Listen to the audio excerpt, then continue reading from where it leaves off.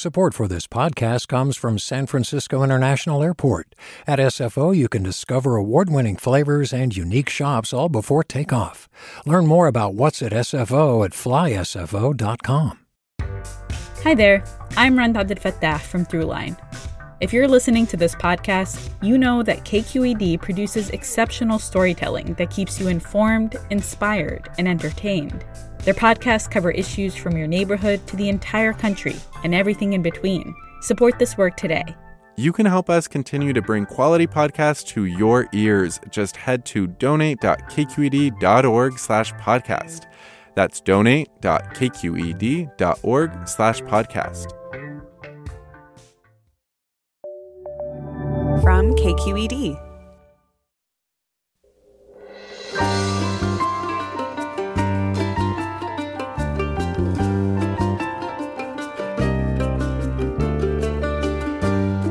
Welcome to Forum. I'm Alexis Madrigal.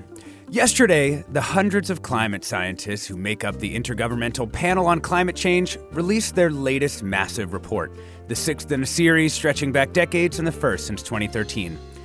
Listen, this is the Bay Area. You've probably already heard the news about the report and likely understood the core problems of climate change many years ago.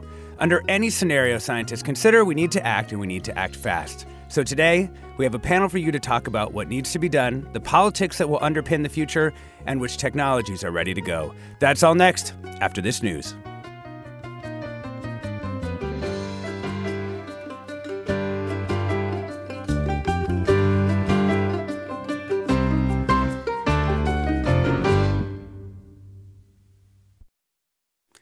Welcome to Forum. I'm Alexis Madrigal.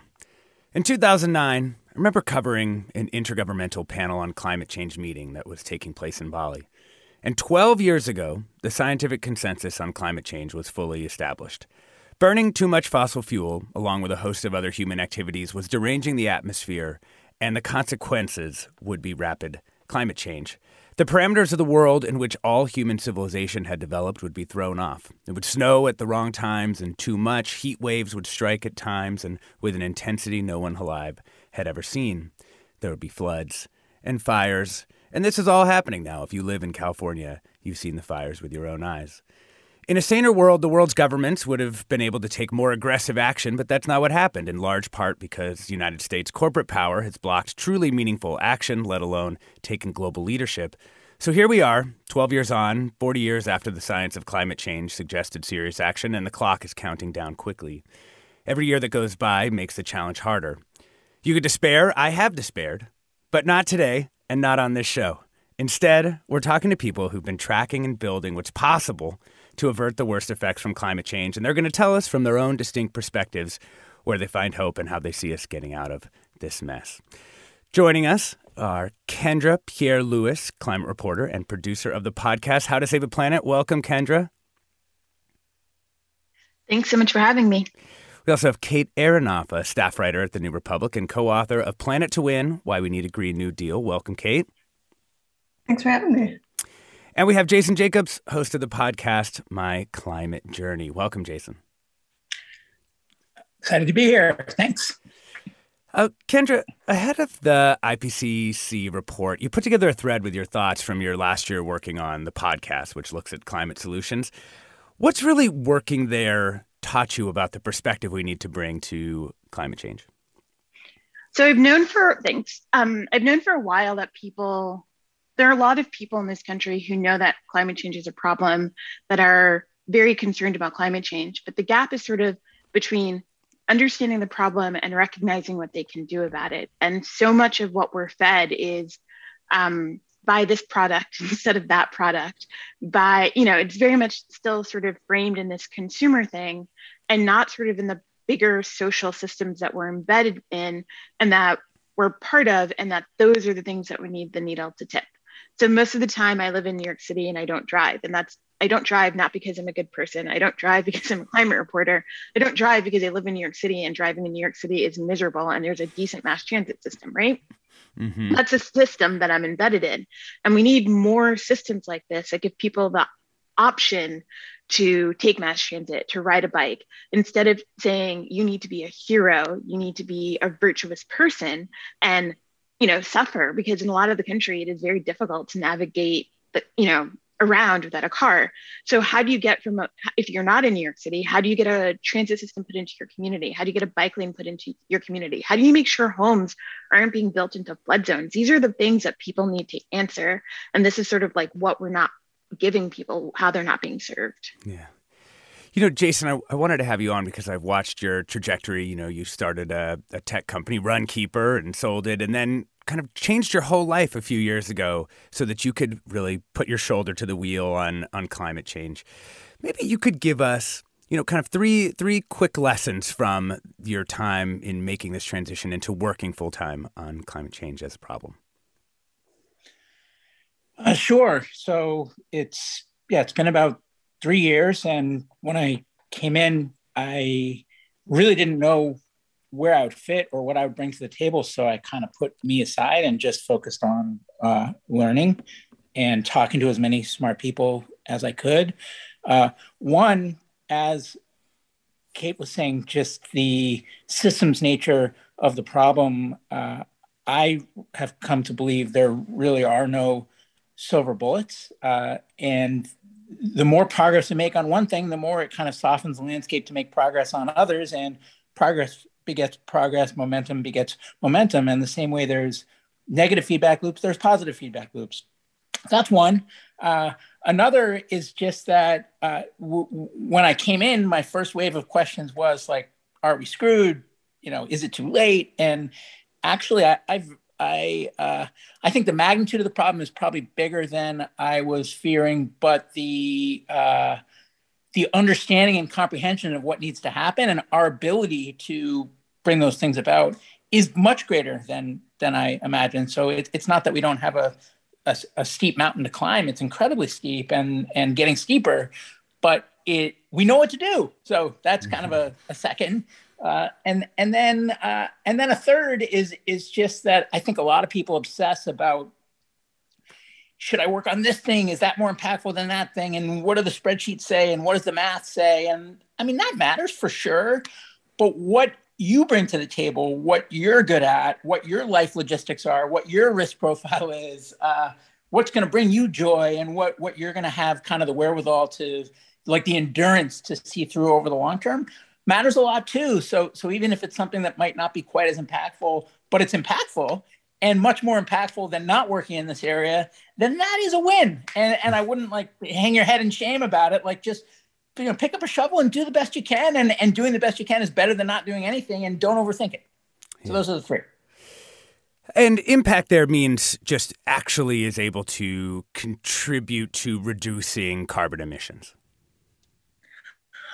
Well, I mean, certainly carbon emissions is a part of it, but that's another thing I've learned, if I can add a fourth, is just how interrelated all these things are. The climate change and it is interrelated to things like social justice. That was a big learning for me about the fact that, well, it's easy to kind of villainize the fossil fuel industry as an example, but there's still 1 billion plus people that don't have access to basic electricity. So how do you weight morally, climate change and versus things like energy abundance or energy poverty? So carbon is part of it, but education, equality, abundance. When I dream of a future, it's a future that is more sustainable, more abundant, and more just. But I don't think you can really decouple those things. Kate Aronoff, staff writer at the New Republic, another climate thinker that I have read a lot over the years is Alex Steffen, and one of his things is to say, in a world of steepening problems, speed is everything. Speed in deploying solutions. So what's something you've seen, assuming you agree with the premise of the question, what's something you've seen that's gone faster than expected over the last decade? Sure. Yeah. Well, I think back a lot to 2018 when Democrats had just won back the House of Representatives. And, I had been a climate reporter for a few years at that point. And really all signs sort of pointed toward a really sort of deflating conversation about carbon prices and sort of market tweaks and these real kind of nibbles around the edges of what climate policy would be. And, almost as soon as new Congress people were, getting to the Capitol, there was a sit-in by the Sunrise Movement in then aspiring House Speaker Nancy Pelosi's office, demanding a Green New Deal, right? And Alexandria Ocasio-Cortez showed up, and all of a sudden, not overnight, but very, very quickly, not only, in the United States, where we're having a very different conversation about what climate politics should be, but that had sort of ripple effects elsewhere in the world. There, were ruling parties who won re-elections running on a Green New Deal. In places like Spain and South Korea.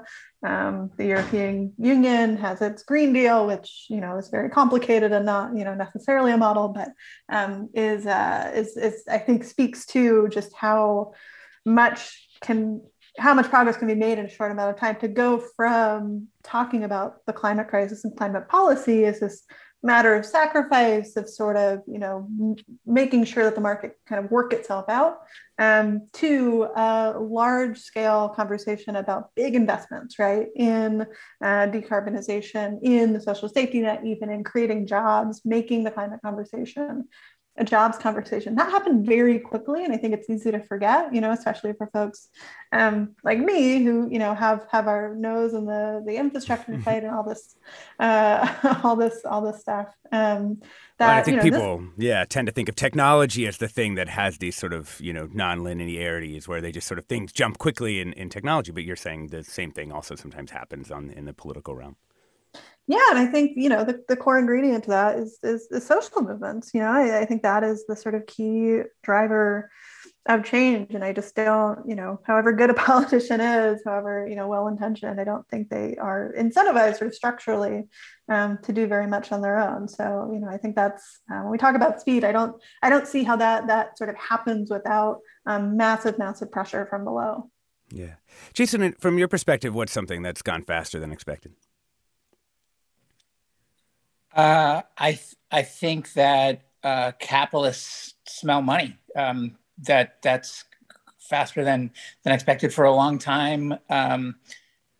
When venture capital firms lost a lot of money in clean tech, it was kind of barren in early stage technology. A lot of people kind of ran for, I was going to say greener pastures, but maybe there's a better word that I could use. And even when I came in late 2018, a bunch of the traditional technology industry peers, whether it's entrepreneurs or executives or investors, they thought I was, on some... They're like, we tried that. It didn't work. Yeah. Yeah. They essentially were like, oh, so you're essentially foregoing making a living, right? Oh, like, oh, good for you. Like what? Right. And we really believe that you can intertwine profit and impact, and it does require some differences structurally. It does require maybe a different set of players. It does require maybe different timelines or different appetites for risk. But ultimately, you can do both. And we will talk about that more when we come back. We're talking about actionable solutions for climate change with Jason Jacobs, host of the podcast My Climate Journey, Kate Aronoff, staff writer at The New Republic and co-author of Planet to Win, Why We Need a Green New Deal, and Kendra Pierre-Louis, climate reporter and producer of the podcast How to Save a Planet. What are your questions about climate change solutions? Give us a call now at 866-733-6786. That's 866-733-6786. You can also get in touch on Twitter and Facebook. We'll be back with more. Welcome back to Forum. I'm Alexis Madrigal. We're talking about actionable solutions for climate change with Jason Jacobs, host of the podcast My Climate Journey, Kate Aronoff, staff writer at The New Republic and co-author of Planet to Win, Why We Need a Green New Deal, and Kendra Pierre-Louis, climate reporter and producer of the podcast How to Save a Planet. And right before the break, Jason Jacobs was talking about the sort of capitalist approach to climate change mitigation and change, balancing profit and impact in reducing carbon emissions and other things. And I want to ask you, Kendra, do you think we get to climate equilibrium with something that resembles our current model of capitalism? No. It's unfortunately, I mean, I think one of the things you're talking about, one of the things that sort of surprised you or that was moving faster than you thought it was, for me, it's the way in which the climate movement and people within the climate movement have moved towards intersectionality and their recognition that the only way we can get from sort of an extractive economy to a renewable economy is by fixing past harms. So like the focus on just transition and the focus and the recognition that many of the harms that we're currently suffering are a product of the system that we're currently embedded in, and that we need to change aspects of that system in order to have a truly sustainable future, or our future will be far less equitable than it is even now. Yeah. I think the historians of capitalism have convinced me that there's a lot of different kinds of capitalism through time, each of which has its own particular features. And I am curious, Kate, whether you think in the next, let's call it 10 years, you would see a major movement away from capitalism to fix climate change in the U.S., or you see something else happening, something sticking with the current model? Yeah, I mean, I think it's worth just sort of parsing out terms, right? So I think, capitalism is a belief system. It's a sort of political system. It is a system of distribution and production. And I think it's worth sort of breaking those things down when thinking about this question, right? I do think that we will probably see capitalist distribution and production systems create, a good number of the things that we will need to navigate toward a future without fossil fuels, right? So solar panels, wind turbines, we probably will not see a sort of worker-owned alternative to, big production facilities, right, built within the next 10 years. I think the real question for me is sort of on what terms is this transition happening? So, like Kendra mentioned, there's been a lot of attention, right, from years of pushing from environmental justice and climate justice advocates to ensure that, equity is really at the heart of any transition away from fossil fuels that looks out both for folks who have lived fence line with fossil fuel impacts for many, many years, and workers who, have live in communities that have been built up around certain kinds of extraction, whether that's coal or oil, so be it. So, I think we can see certain things we might recognize, right, as characteristic of a capitalist economy, certainly existing for a very long time. But my guess, right, would be that if we really move to take on the climate crisis at scale, that whatever we want to call the world we're living in 20 or 30 years, if we have done that job, it won't look like any sort of capitalism we know today, and whether it even makes sense, right, to call that capitalism, I think. Because there'll be a lot more state planning, say, of production, industrial policy, things that maybe harken back to previous eras in the U.S., but have largely gone unused by U.S. government over the last, few decades? Sure. Yeah. Yeah. I mean, you bring up a good point, and I won't ramble so long about this, but if you look at something like World War II, right, the government, nationalized several factories, controlled prices very closely, things that today, the right would obviously call like aggressive sort of state planning. But in the context, that was done, right, to fight a war, to do this thing that the nation had decided was important. And so we did it, and we put resources behind it. Now, I think that's very contextually specific, right? And so if the U.S. government were to declare declare the climate crisis an emergency and treat it like one, we would probably see something pretty similar. But the U.S. government has not done that, and so we have not seen it. We have not seen this government really treat climate change like a crisis. Yeah. Jason Jacobs, host of the podcast My Climate Journey. I assume that your answer to this question is somewhat different, and that you would like to see capitalist modes of production be the way that we solve climate change. No, I wouldn't like anything to be the way that we solve climate change, because I think that every way has a job to do. So I've heard one venture capitalist in particular say that there's, give give him 14 entrepreneurs and climate change would be solved. Like, I think that dialogue is really detrimental and harmful. I don't believe that at all. I think innovation has a role to play, but it is far from the only role. It cannot do it on its own. Government has a massive role that it needs to play. I think it's worth asking the question of, what should happen versus what will happen realistically, and being intellectually honest about what's possible. But at the same time, we should dare to dream. So it's a hard balance to reckon with. I do think that market forces are very powerful, but I also agree with Kate that that unbridled market forces are harmful, especially if they're not factoring in the externalities, and that the government needs to do its job to help. And as a democracy, we need to let it. I think I want to ask you a quite specific question, Jason, on, we know that there's, I think it's roughly about 100 companies that generate the majority of climate emissions. Kate, you can check me on that number if I'm wrong. I think it's about 70%. And what do we do with those 100 companies? I mean, to me, this seems like one of the crucial things. It's like, what do we do with their private oil companies, their state-owned fossil fuel companies, or people who are involved in all kinds of manufacture of infrastructure? And it seems sort of one of the key U.S. policy questions is, do we essentially coddle those companies into acting in accordance with a climate we can live with, or do we do something else? So what do you think, Jason?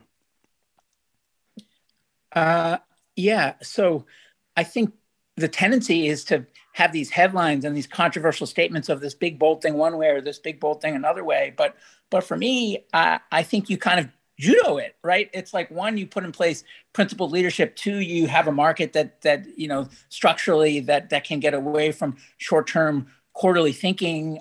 Three, you have incentives. Four, you have mandates and force their hand. Five, you educate the populace. And so when new grads, for example, are choosing their employers, they refuse to work at companies that aren't out in front leading. Six, you put pressure on them from adjacent companies in the supply chain, customers of theirs or others that are influential, or the capital markets, the stuff that the BlackRocks of the world are starting to do. But I don't think it's one thing that you do. I think everything needs to change. But I can understand why one could push back and say that if everything needs to change, then nothing will change, and that something needs to step up and have accountability, which I think is valid too. Yeah, Kendra, Peerless, what do you think? The big oil companies and the big contributors to climate change through time. I mean, obviously, we're all sort of living, if you look at the history of the big oil companies in this country and sort of how we got to this point, a lot of it is due to systemic efforts on their point to kind of make us as dependent on fossil fuels as we are. And then, of course, there's been a ton of evidence on the ways in which they have covered the science of climate change, how their own scientists were telling them that they were warming the climate, how they actively funded disinformation campaigns. And so there's clearly a sense of liability on their part. The other part that I think is missing is often when we talk about these conversations, it frames it as like some invisible person is supposed to do these things. As opposed to, we are also responsible for the society that we live in, and we need to find ways of stepping up and holding institutions and people accountable. And I think that's kind of the thing that's been missing, really, I mean, my entire life, but like, it seems like it feels like we've become more and more and more sort of disengaged from our social political systems. And the expectation, if at all, is that we show up every 2 years and we cast a ballot, and that's the only sort of way that we have to hold systems accountable. And I think what we really need to do sort of socially is we have to have a better understanding of how social change happens. And we have to start doing more than just voting. And I do want to get to some of the ties between, this big global problem and local situations. And I want to bring in Elizabeth from Oakland, who has one of our local situations here in California. Welcome to the show, Elizabeth. Hi, thank you. I'm a homeowner in Oakland, and in 2014, I made an investment in rooftop solar. I purchased them. I didn't really do much of a calculation about whether they would pay for themselves. I didn't expect them to pay for themselves. I just figured, for me as an environmentalist, it was worth it. And there's a couple of reasons. One is I learned about this a week to 10 days ago. And if there's other rooftop solar people listening, there's currently a petition before the California Public Utilities Commission, and maybe you guys know more about this than I do, from PG&E, Southern California Edison, and the San Diego investor-owned utility that will just double the price of rooftop solar. If I stay with PG&E, and if this petition is successful, I would have to pay between $50 and $90 a month to PG&E just to connect to the grid. Mm-hmm. And there's a couple of things. What is your opinion about the future of rooftop solar? I made the investment in 2014. I'm looking for ways to, connect with other people like me. I do want to be engaged. I have difficulty doing that strictly sitting in front of my home computer. But anyway, that's my situation. I'd like to hear your comments and thoughts about it. Yeah. How about Kate? Have you covered at all the utilities and rooftop solar kind of back and forth? Yeah, I mean, a little less, specifically about this petition, but yeah, I mean, PG&E has a long history of causing wildfires, sort of legally speaking. Just pointing to sort of court decisions on that front. And in general, utilities at the state level, especially, have been so active. Investor-owned utilities in particular have been so active in pushing through really regressive anti-solar legislation. And it's interesting to hear this, which I wasn't familiar with before hearing the caller talk about it. But we think of California as being this sort of beacon of pro-solar policy, of having this really generous offers for folks who want to make the switch over to renewable power. But as you see, there is still, at the end of the day, these companies have a mandate to make a lot of money, right? In the sort of bizarre, circumscribed way that they can do that within the sort of early 20th century regulatory framework that's set out, which is outdated in so many ways, and technological framework too, of just building centralized power plants with large distribution, et cetera, et cetera. Yeah. But I think especially with the news about the IPCC report yesterday, if folks are really looking for something to do, something to get involved with, to find other folks who they can talk to about these things, places like their public utilities commissions, which exist in every state by a number of different names, but that is a place where activism can go a really long way, in part because a lot of these commissions are really not used to people showing up to them and making their voice heard. Now, the California Public Utility Commission, that might be a little bit different because there's such a muscular climate movement in the state, in the Bay Area and LA, across the state. But I think that just means for folks in California that there's more more groups to plug into if you're interested in sort of fighting off stuff like this. We've got a comment from Andrew who writes, we are experiencing the CO2 we emitted in the 80s. The next several dozen years will be totally catastrophic, regardless if we turn off all carbon emissions today or not. We need a miracle technology at this point, and to feel hopeless about the climate crisis is a hallmark of my generation based on the given information from scientists. And I wanted to take this comment as a way to kind of think about this sort of, magical techno fix. And I wanted to make the analogy to the vaccine, which these vaccines work great, but they've been hung up on these more social factors. Kendra, Pierre-Louis, what can we learn from how the COVID-19 vaccine has rolled out about sort of how techno fixes for the climate might actually play out in amongst this, more complex web of social interactions in our society? I mean, it's interesting. So I think to start with, it's worth recognizing that, obviously, in order to reduce our greenhouse gas emissions, we are going to need some level of technology. And for the most part, a lot of that technology already exists. There's a question around removing CO2 from the atmosphere that's more of a question mark. But in terms of just getting our emissions low enough, generally, we know how to do pretty much everything but decarbonizing airplanes.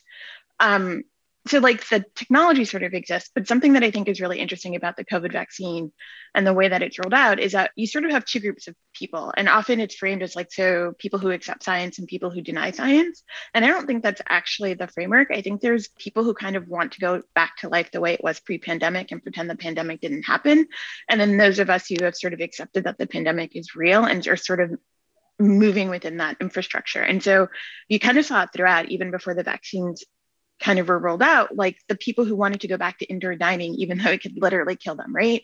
And then there are other people, like, snowshoes sold out last year. There was a snowshoe shortage. There was a whole realm of people who were like, right, we're in a pandemic. And so I'm going to reorient my life to the reality that we're in a global pandemic. And so normally I go to the bars and I go whatever, and I'm going to go hiking and I'm going to go camping and I'm going to do all of these things that are different from what I did before my pandemic life, but are still, we're now in our second summer, and I don't know if you've been to REI recently, but they're still sold out. So people are still sort of engaging in these kinds of activities, and people have pivoted and shifted. And that's the fundamental tension, I think, within climate, is that there are people who are going to want to keep living the way we're living, even if the way we're living is causing them pain. And if you look at the United States, we have mass incarceration, we have mass poverty, we have like so many social problems, right? And moving to a regenerative economy, can allow us to address some of these social infrastructures while we're addressing these social issues, while we're addressing climate, right? It can allow us to live a better life. And there will be people who push back against it because, the devil you know is better than, I don't know, the angel you don't know, I guess, to put it in biblical terms. But so there will, I think, be that tension there. The real important thing is recognizing and finding the capacity to kind of overcome that. And who out there, if people want to read the people who've been thinking about that exact connection that you're talking about, where would you go? Oh man, you're putting me on the spot. I need to noodle on that a little bit. Okay. Kate, do you want to take that one? They could read your stories, of course. Kate. Sorry, yeah, I might also Fine, I'll let you pass, and I'll ask you all three of you at the end what recommended reading you might have for people who want to go deeper on some of those questions. We're talking about climate change solutions with Kendra Pierre-Louis, climate reporter and producer of the podcast How to Save a Planet, Kate Aronoff, staff writer at The New Republic, and co-author of Planet to Win: Why We Need a Green New Deal, and Jason Jacobs, host of the podcast My Climate Journey. And we also want to hear from you. What are your questions about climate change solutions? What do you think is a crucial action to take now? And what's the role for resistance, which we'll be talking about after the break? Give us now a call at 866-733-6786. That's 866-733-6786. You can also get in touch on Twitter and Facebook. We're at KQED Forum, or you can email your questions to forum@kqed.org. We'll be back with more after the break. I'm Alexis Madrigal.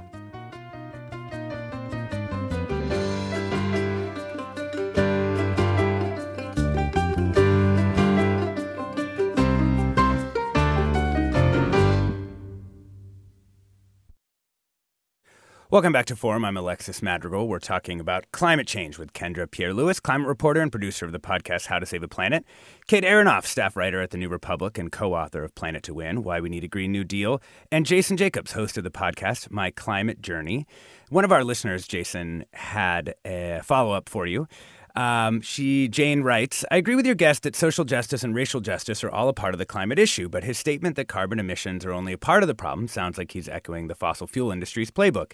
He also said that others in the world will need fossil fuels to allow them to have electricity.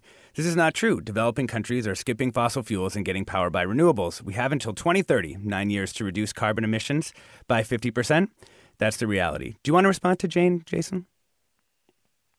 Sure. Well, for example, let's say there was a greener technology that was carbon-free, but the plants had all kinds of ill side effects, but were put in the communities that least had the resources to be able to fight and keep them out. That doesn't seem just to me. And if you're not in one of those communities, maybe you don't care because you're focused exclusively on carbon. But as a society, it seems like the wrong thing to do. So that's where I have trouble decoupling those things. And it's certainly not an area that I'm an expert in, but it's one that my eyes have really been open to as I've been learning over the past few years.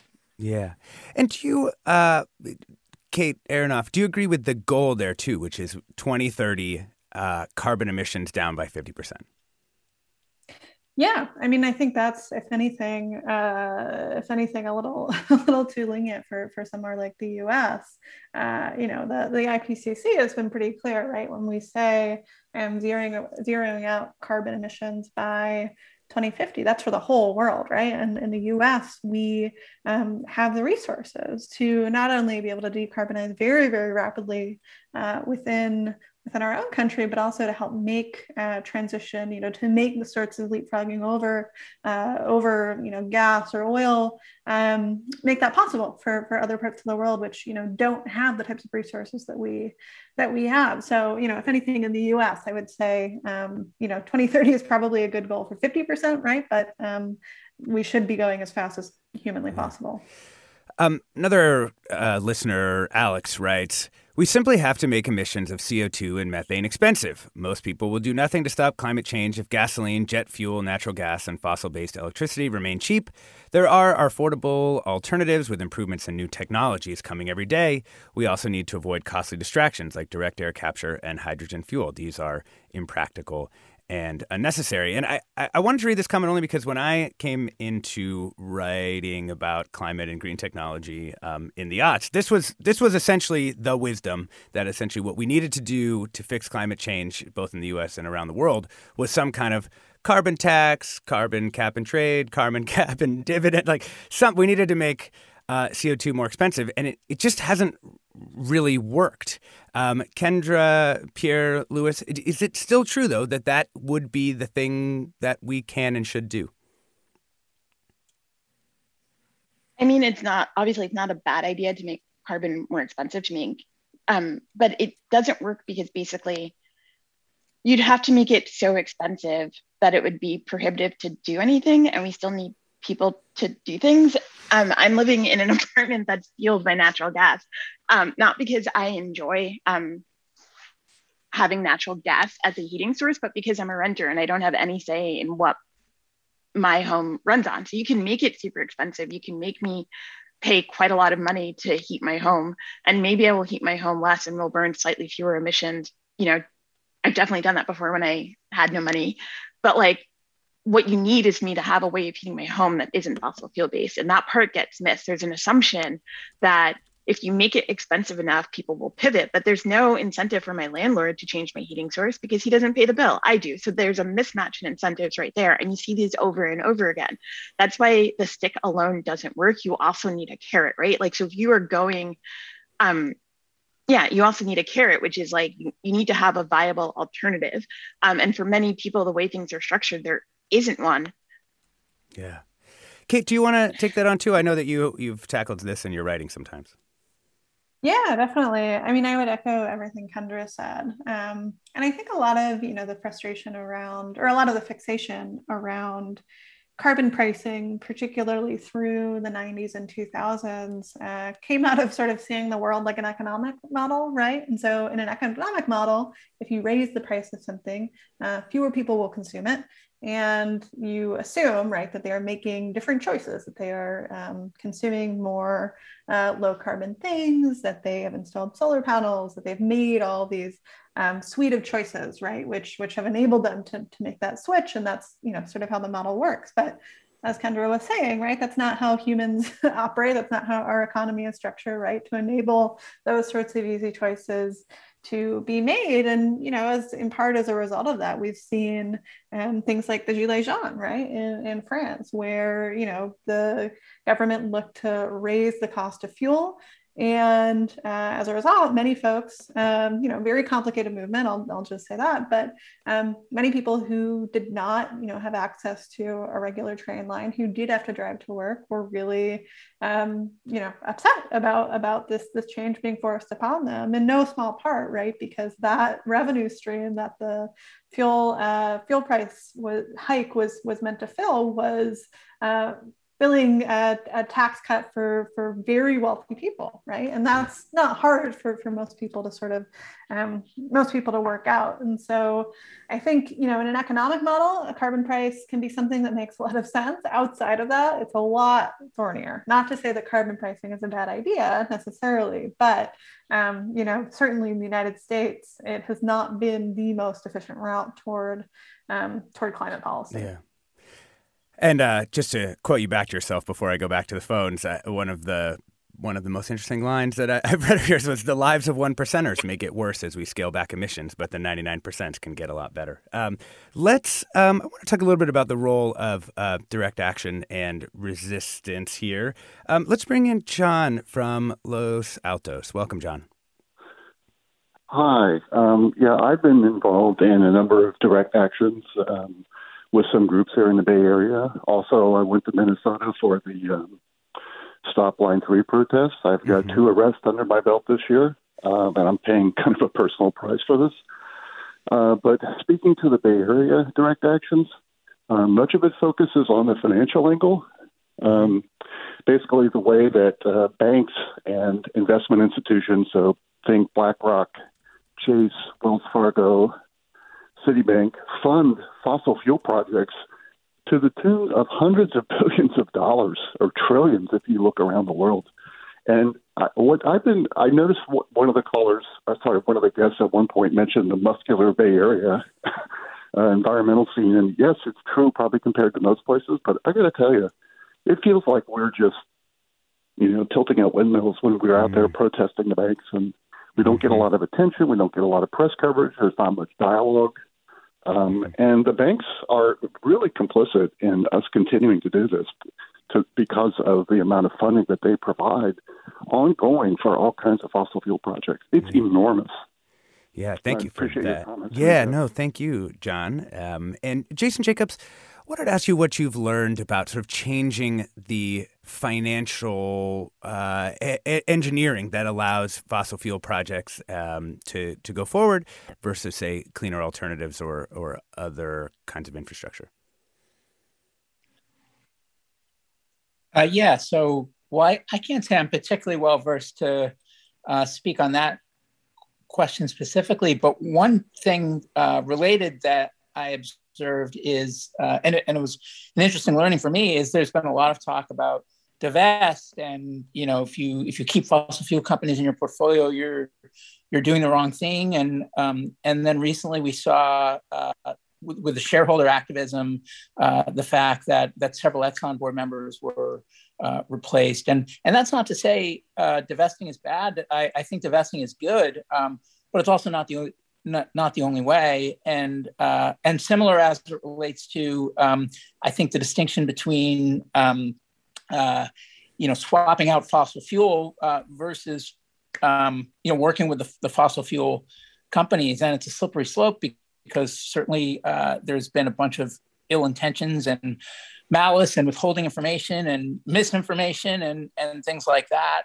At the same time, they're extremely well capitalized and have a lot of the expertise that we need to make some of these transitions. So not answering the question directly, but answering it to the best of my ability without speaking over my head. Yeah.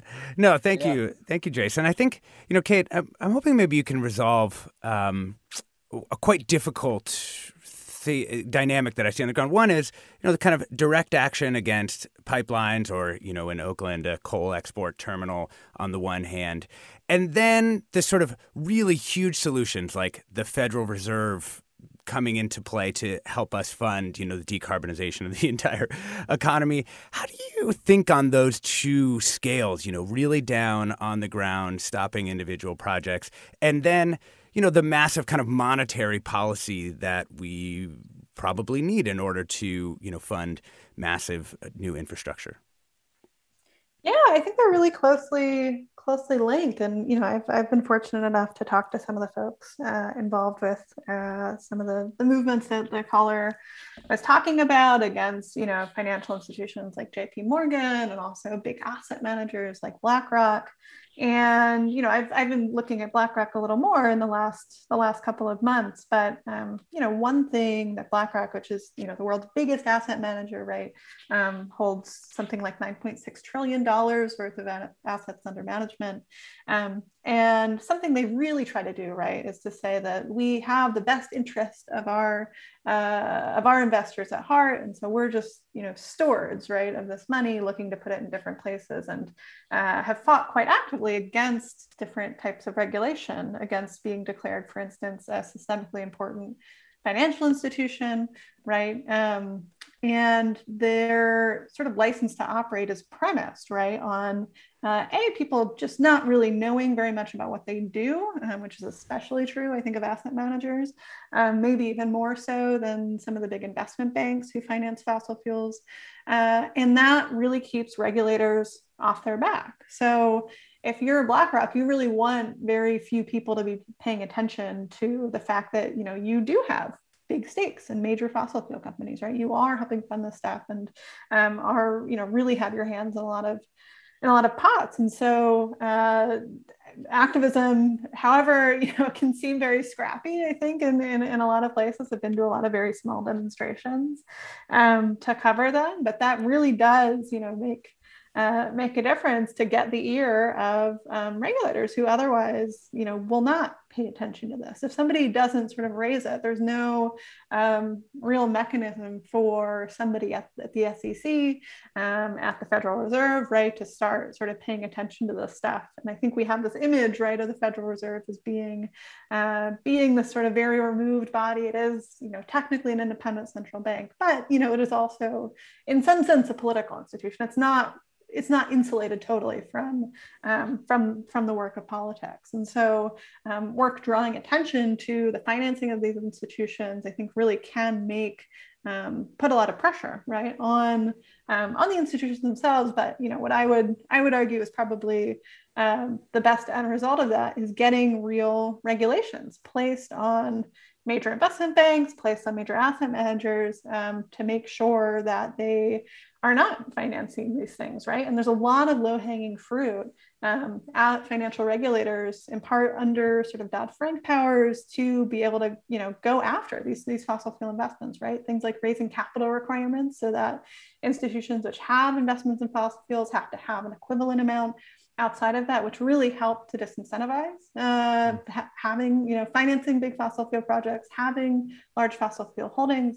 That stuff can happen very quickly and doesn't require Congress. And those are the types of things that if the Biden administration wanted to, could do tomorrow.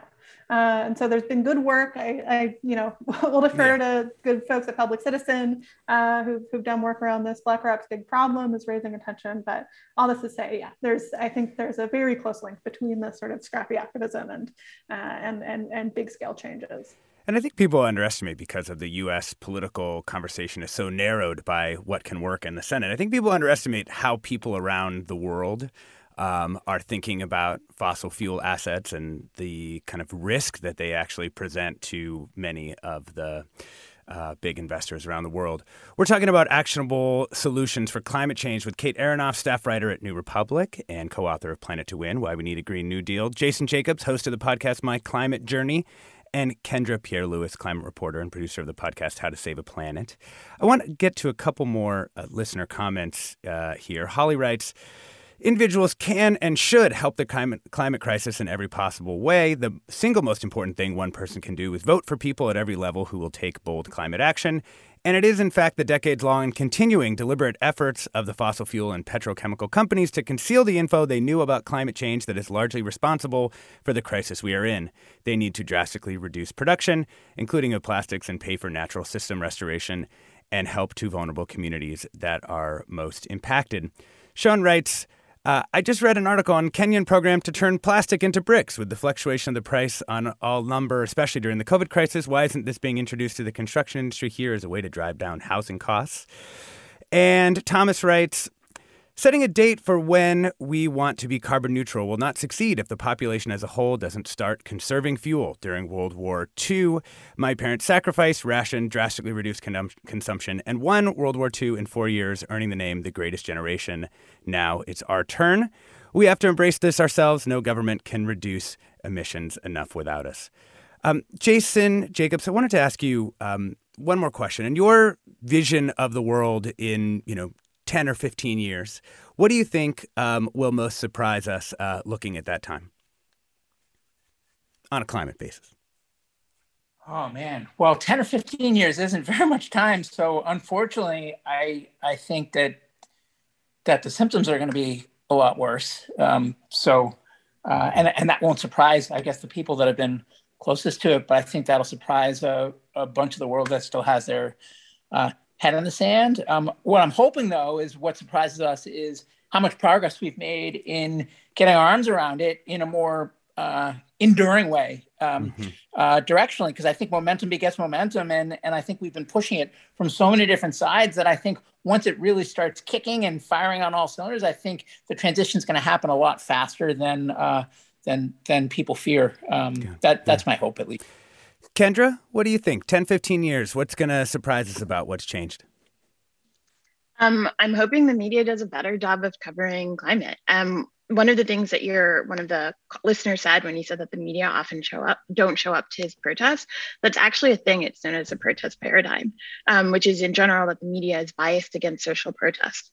And so I think we as an industry need to take a deeper look at what we're reporting and who we're reporting to, and making sure that we're not in service to people in power. And I think part of that is having a broader public that holds us accountable. And so I'm really hoping that in the next 10 to 15 years, we have a more accountable media landscape. Yeah. And Kate, close with you with our last few seconds. I'll put on my more hopeful hat. And, I hope in 10 to 15 years, people are surprised by just how much better decarbonization has made their lives, right? This has been talked about for so long as an issue of sacrifice, but, getting things like massive employment through mobilization for decarbonization, investing in our public spaces to make sort of beautiful parks, and the other sorts of things that can really help sort of make our climate a better place and disincentivize certain forms of consumption that are bad for it. I think this could be a very good 10 to 15 years if we really take on this project at scale. And I hope that's what we're looking back at in that time. Thank you to Kate Aronoff, staff writer at The New Republic, Kendra Pierre-Louis, climate reporter and producer of the podcast How to Save a Planet, and Jason Jacobs, host of the podcast My Climate Journey. We've been talking about actionable solutions for climate change. Stay tuned for more Forum with Mina Kim. Funds for the production of Forum are provided by the members of KQED Public Radio and the Germanicos Foundation and the Generosity Foundation. Support for Forum comes from San Francisco Opera. Set 10 years after a school shooting, the critically acclaimed opera Innocence takes us into a complex emotional journey where our understanding of innocence and guilt is constantly upended. Kaya Sariaho's ethereal score collapses the past into the present as a community of survivors grapple with how to move forward. Don't miss the highly anticipated American premiere of Innocence, June 1st through 21st. Learn more at sfopera.com. We've all got those parts of our house where the internet just won't go. Well, if you had wall-to-wall Wi-Fi from Xfinity, you could worry less about dead spots. Because with wall-to-wall Wi-Fi from Xfinity, you get fast speeds, reliable connection in every room, and power for all of your devices, even when everyone's online. That's wall-to-wall Wi-Fi only with Xfinity. Restrictions apply, not available in all areas. Actual speeds vary. All over the country, we need to improve reading in Wisconsin. Schools are changing the way they teach reading. I'm calling for a renewed focus on literacy. We have gotten this wrong in New York and all across the nation. And it's happening because of a podcast. I think your podcast has changed my life. And I'm going to share this podcast with everyone I meet. Sold a Story investigates how teaching kids to read went wrong. New episodes of Sold a Story are available now.